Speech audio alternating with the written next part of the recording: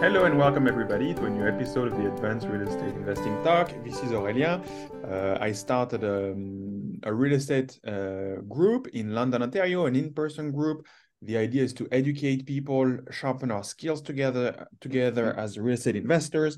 I bring speakers, and then we have networking. Maybe you'll meet the next person on your journey to grow your portfolio.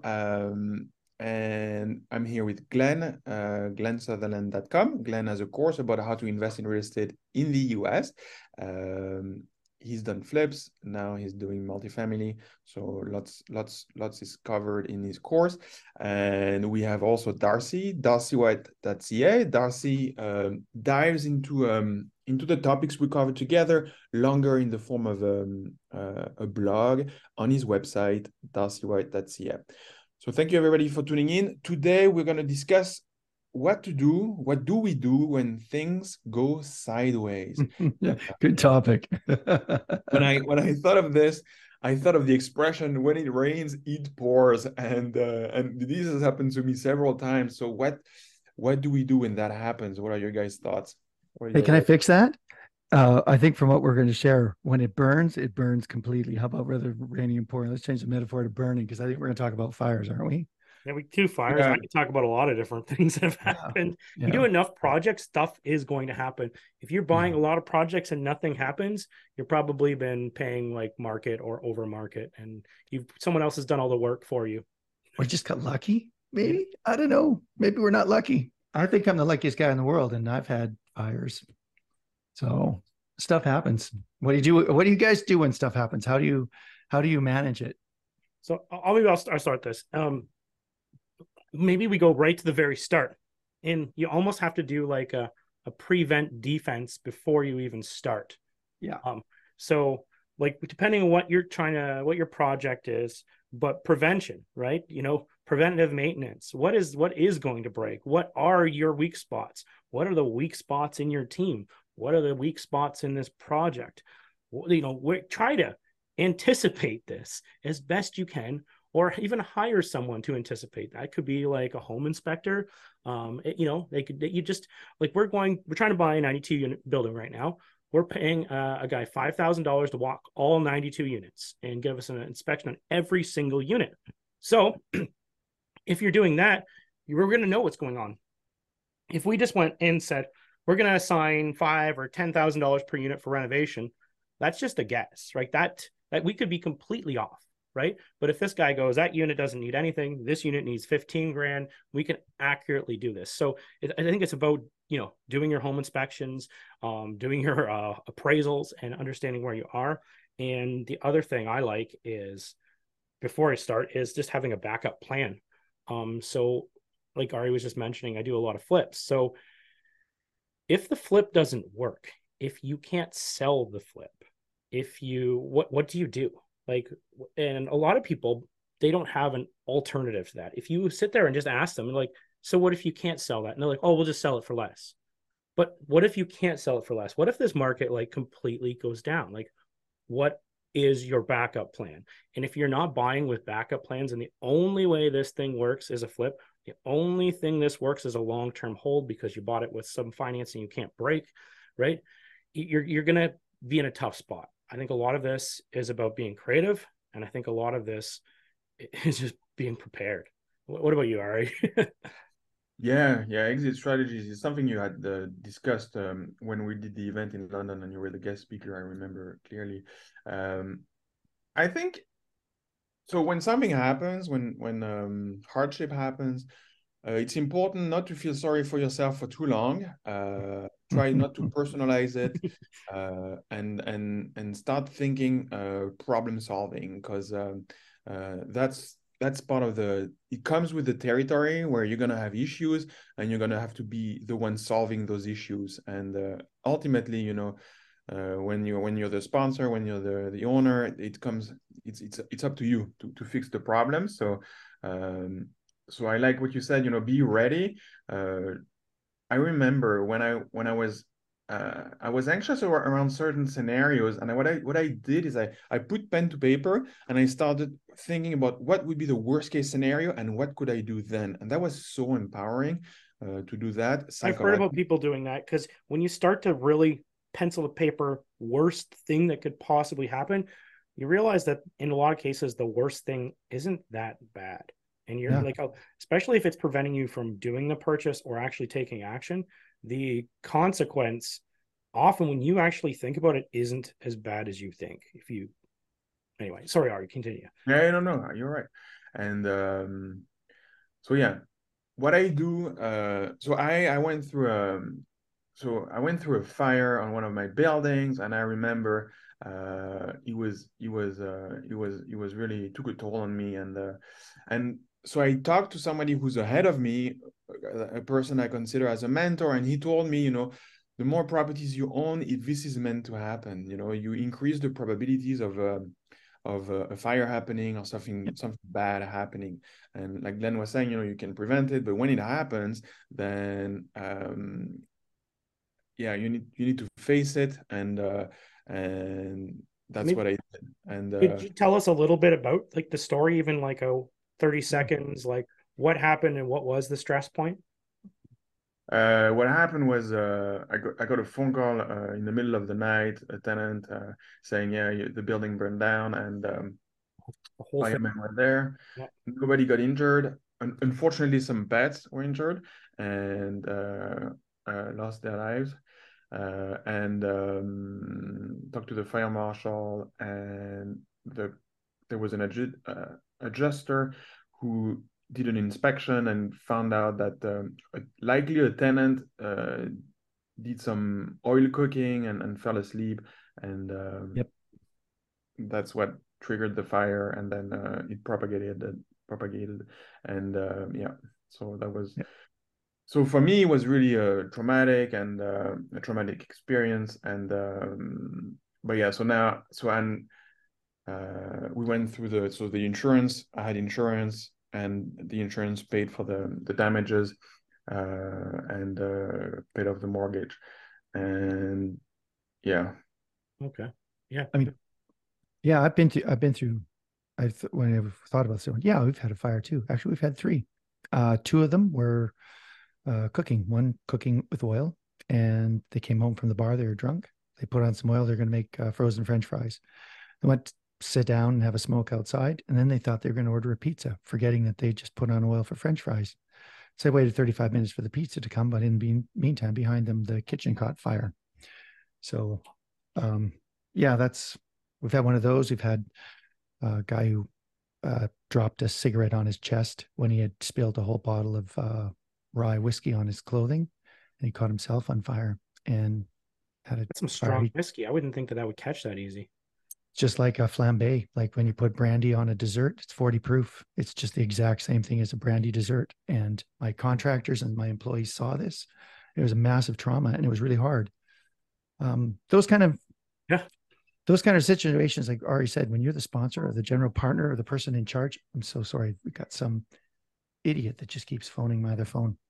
The live broadcast, right? We actually are working here, folks. When I have a couple of practical things. That was one of the worst days. The fellow that dropped the cigarette on his chest died 24 hours later, substantially burnt. Oh, it was to death. I thought he would just have a burn. No, he had burns on 90% of his body. Oh, first-degree burns. It was awful. It was massive trauma to my contractors and to my manager who saw it and my tenants. It was awful. The suite burnt. There was, of course, an insurance claim. It was terrible. And, the initial fire inspectors, I think I shared this in one of the other episodes. The initial fire inspector was there, couldn't find the smoke detector. And I had my records. As Glenn said, we prepared annual, quarterly checks. We have, check sheets and fresh batteries and, all this other stuff. The perk of keeping good records. We had good records, but what happens if someone makes a mistake? If my manager goes, did we go into number 7? Yeah, we did number 7. That was, and they put a D, they put their initials beside it and go on. And what if they made a mistake? So they couldn't find the smoke detector at first. So here's a practical tip. When you're in a situation like that, make sure your phone is charged. I went through 3 full charges of my phone with the amount of calls that I made from 9:30 in the morning till midnight. I recharged my phone 3 full times because I had so many calls. Texting doesn't use up a lot of battery, but phone calls to fire inspectors and to staff and to ambulance services and air and, people surviving victims of these things, they burn up battery. Like, you wouldn't think of it.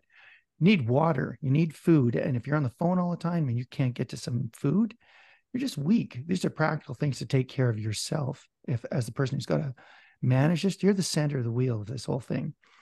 So, we're eating dinner at 9:30 at a White Spot restaurant here out in Langley when I finally got a call, which is 12:30 Ontario time, from the fire inspector in London saying, we found the smoke detector under the sofa. It had a brand new battery.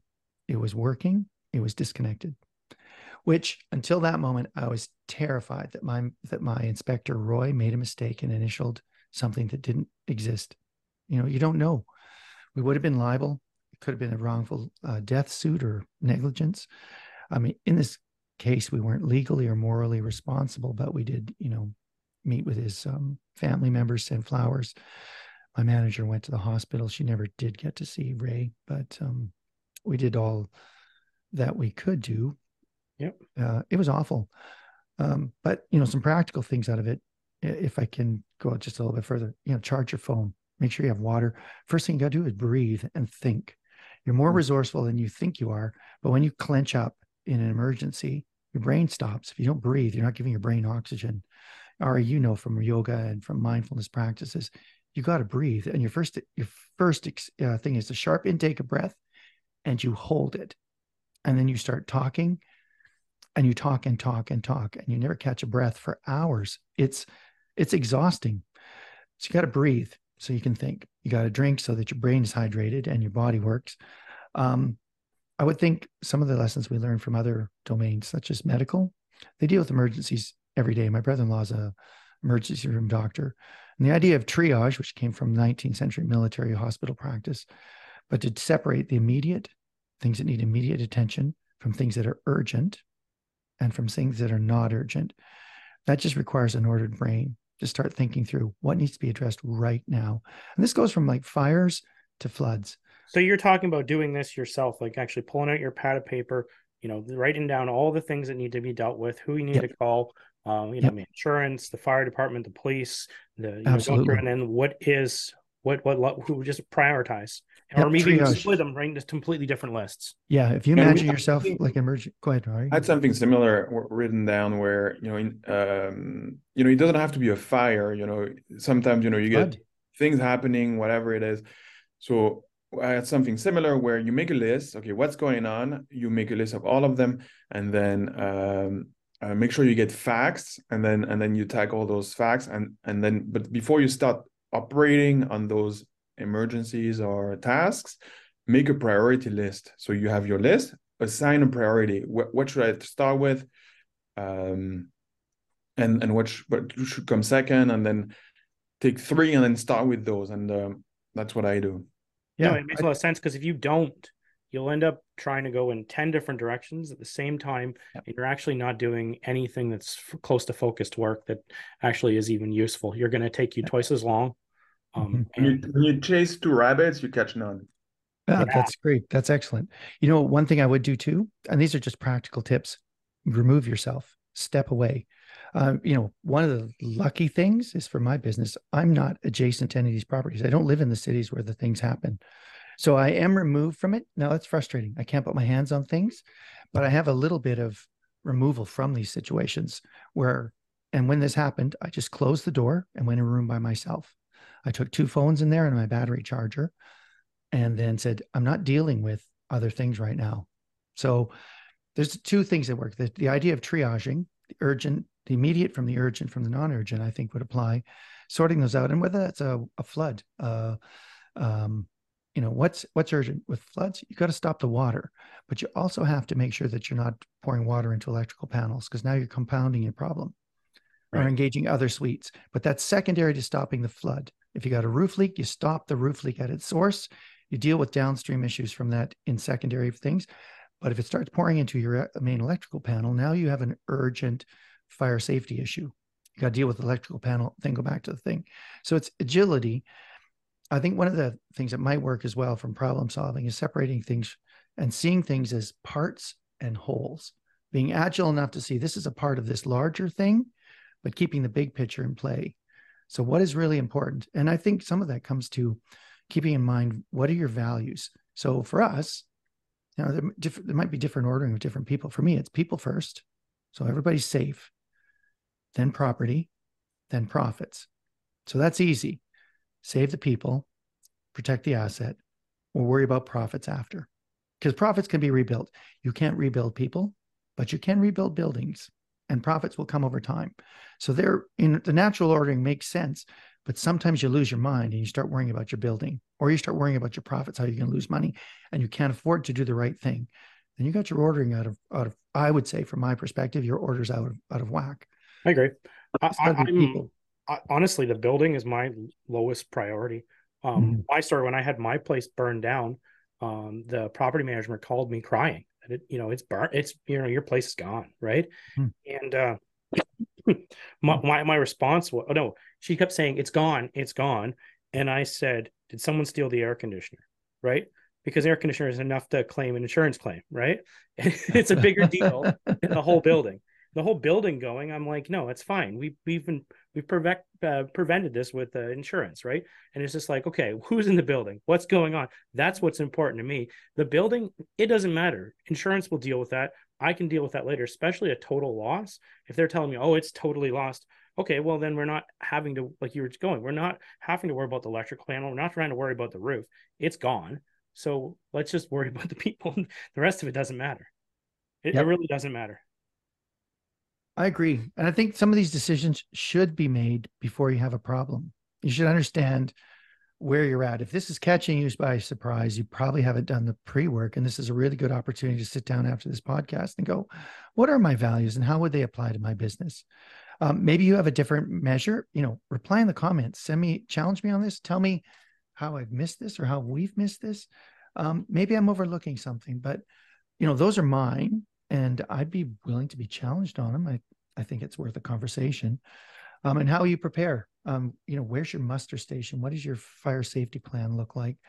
What kind of processes have you put in to avoid these? And when it does come to it, how do you keep yourself together? How do you keep, I wouldn't say that way, but how do you keep your crap together? Maybe that's a better way of saying. Yeah. Yeah, I think just to add to what I was saying earlier, I think so. I spoke with a mentor when the event happened. Speak to people that have been through this, that have experienced, that are experienced in your field of in your field of whatever you do for a living. If it's real estate investing, talk to people that have had properties for a longer time and maybe have gone through this. And also, it's a matter of education. Educate yourself, ideally before it happens. And talk to the experts, talk to the fire marshals, the flood specialists, the pest control experts to know how to prevent those things. And also another thing that's good is to be part of a mastermind, because then you get if you are in a mastermind of entrepreneurs like I am, then you get a chance to talk to people that are creative and can have solutions you may not have thought of, and especially if they're in the same industry you are, you can really leverage their brains and get insights from them. Even they're just experienced with the whole situation. Like if you just put on your mastermind chat, say, hey, I just had a house burned down and I'm there's a lot of stuff going on. Has anyone else dealt with this? They might be able to just, bring you some calm. Like, don't worry about that. That you're like, oh, what about this? And you're like, don't worry about that. That's not important right now. These are the steps you need to do. Like, just like Darcy was saying, just bring you back to where you should be, right? And it could be your parents, it could be whoever you need to call to get your mind straight and just start working your way through this. Because like we're talking a lot about fire and those kind of issues, but we're real estate investors. Anything can show up, right? There's a market issues right now. There's all kinds of things that come up. And I think a lot of it is about, before you freak out, is to take a step back, figure out what your options are, what you can do. And even better is if you've planned for this ahead of time and look through your plan before you started and see which ones of these could be executed, right? What other options could we go down, right? Yeah. And I think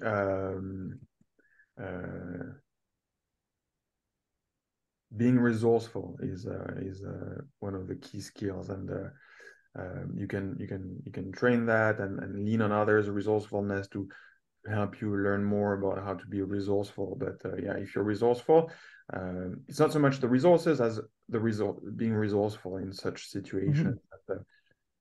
And yeah, like I said at the beginning, you know, we're problem solvers as entrepreneurs and real estate investors. So yeah, I think we could do another maybe in couple months or something. We could do another one on this exact topic, but on different issues and how we've sort of solved them. Because like I was just like thinking about this when we were talking about this topic, and I was like, had electrical issues or electrical redos that I wasn't planning for. I've had refinances that didn't go the way they thought. There's lots of issues, and it's the way we react to each one. A lot of what we were just talking about was fire, and so I didn't really even touch a lot of my notes because I had notes for all kinds of different situations. And there's a lot of different ways to think about a lot of these things.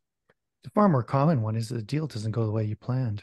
Yeah. That your financing is not, like, fires are rare, but what's common is the deal as described by the broker and the way you drew it up changes. To quote David Beckingham from Dominion Lending, every deal has hair on it. You just don't know where until when it shows up, and then now you got to be agile and start solving problems and fix it.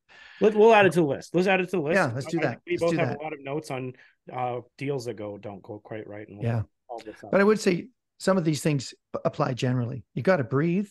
You got to have space and time to think, some quiet, so not everyone's nattering at you. Hydrate.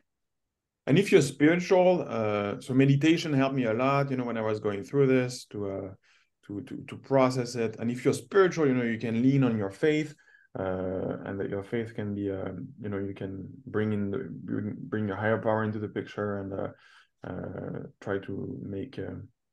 Because sometimes also we are at a loss in terms of making sense out of it. Why did it happen to me? So the one way to look at it is you can at least learn a lesson. You know, okay, this is an area for me of growth, and that's the meaning I want to give to it. Yeah, share your lessons with other people, because then absolutely, so you can learn from them. Yeah. Yep. Okay, well, thank you everybody for tuning in, and we'll see you next week. Yeah, thanks everybody. Thanks everyone.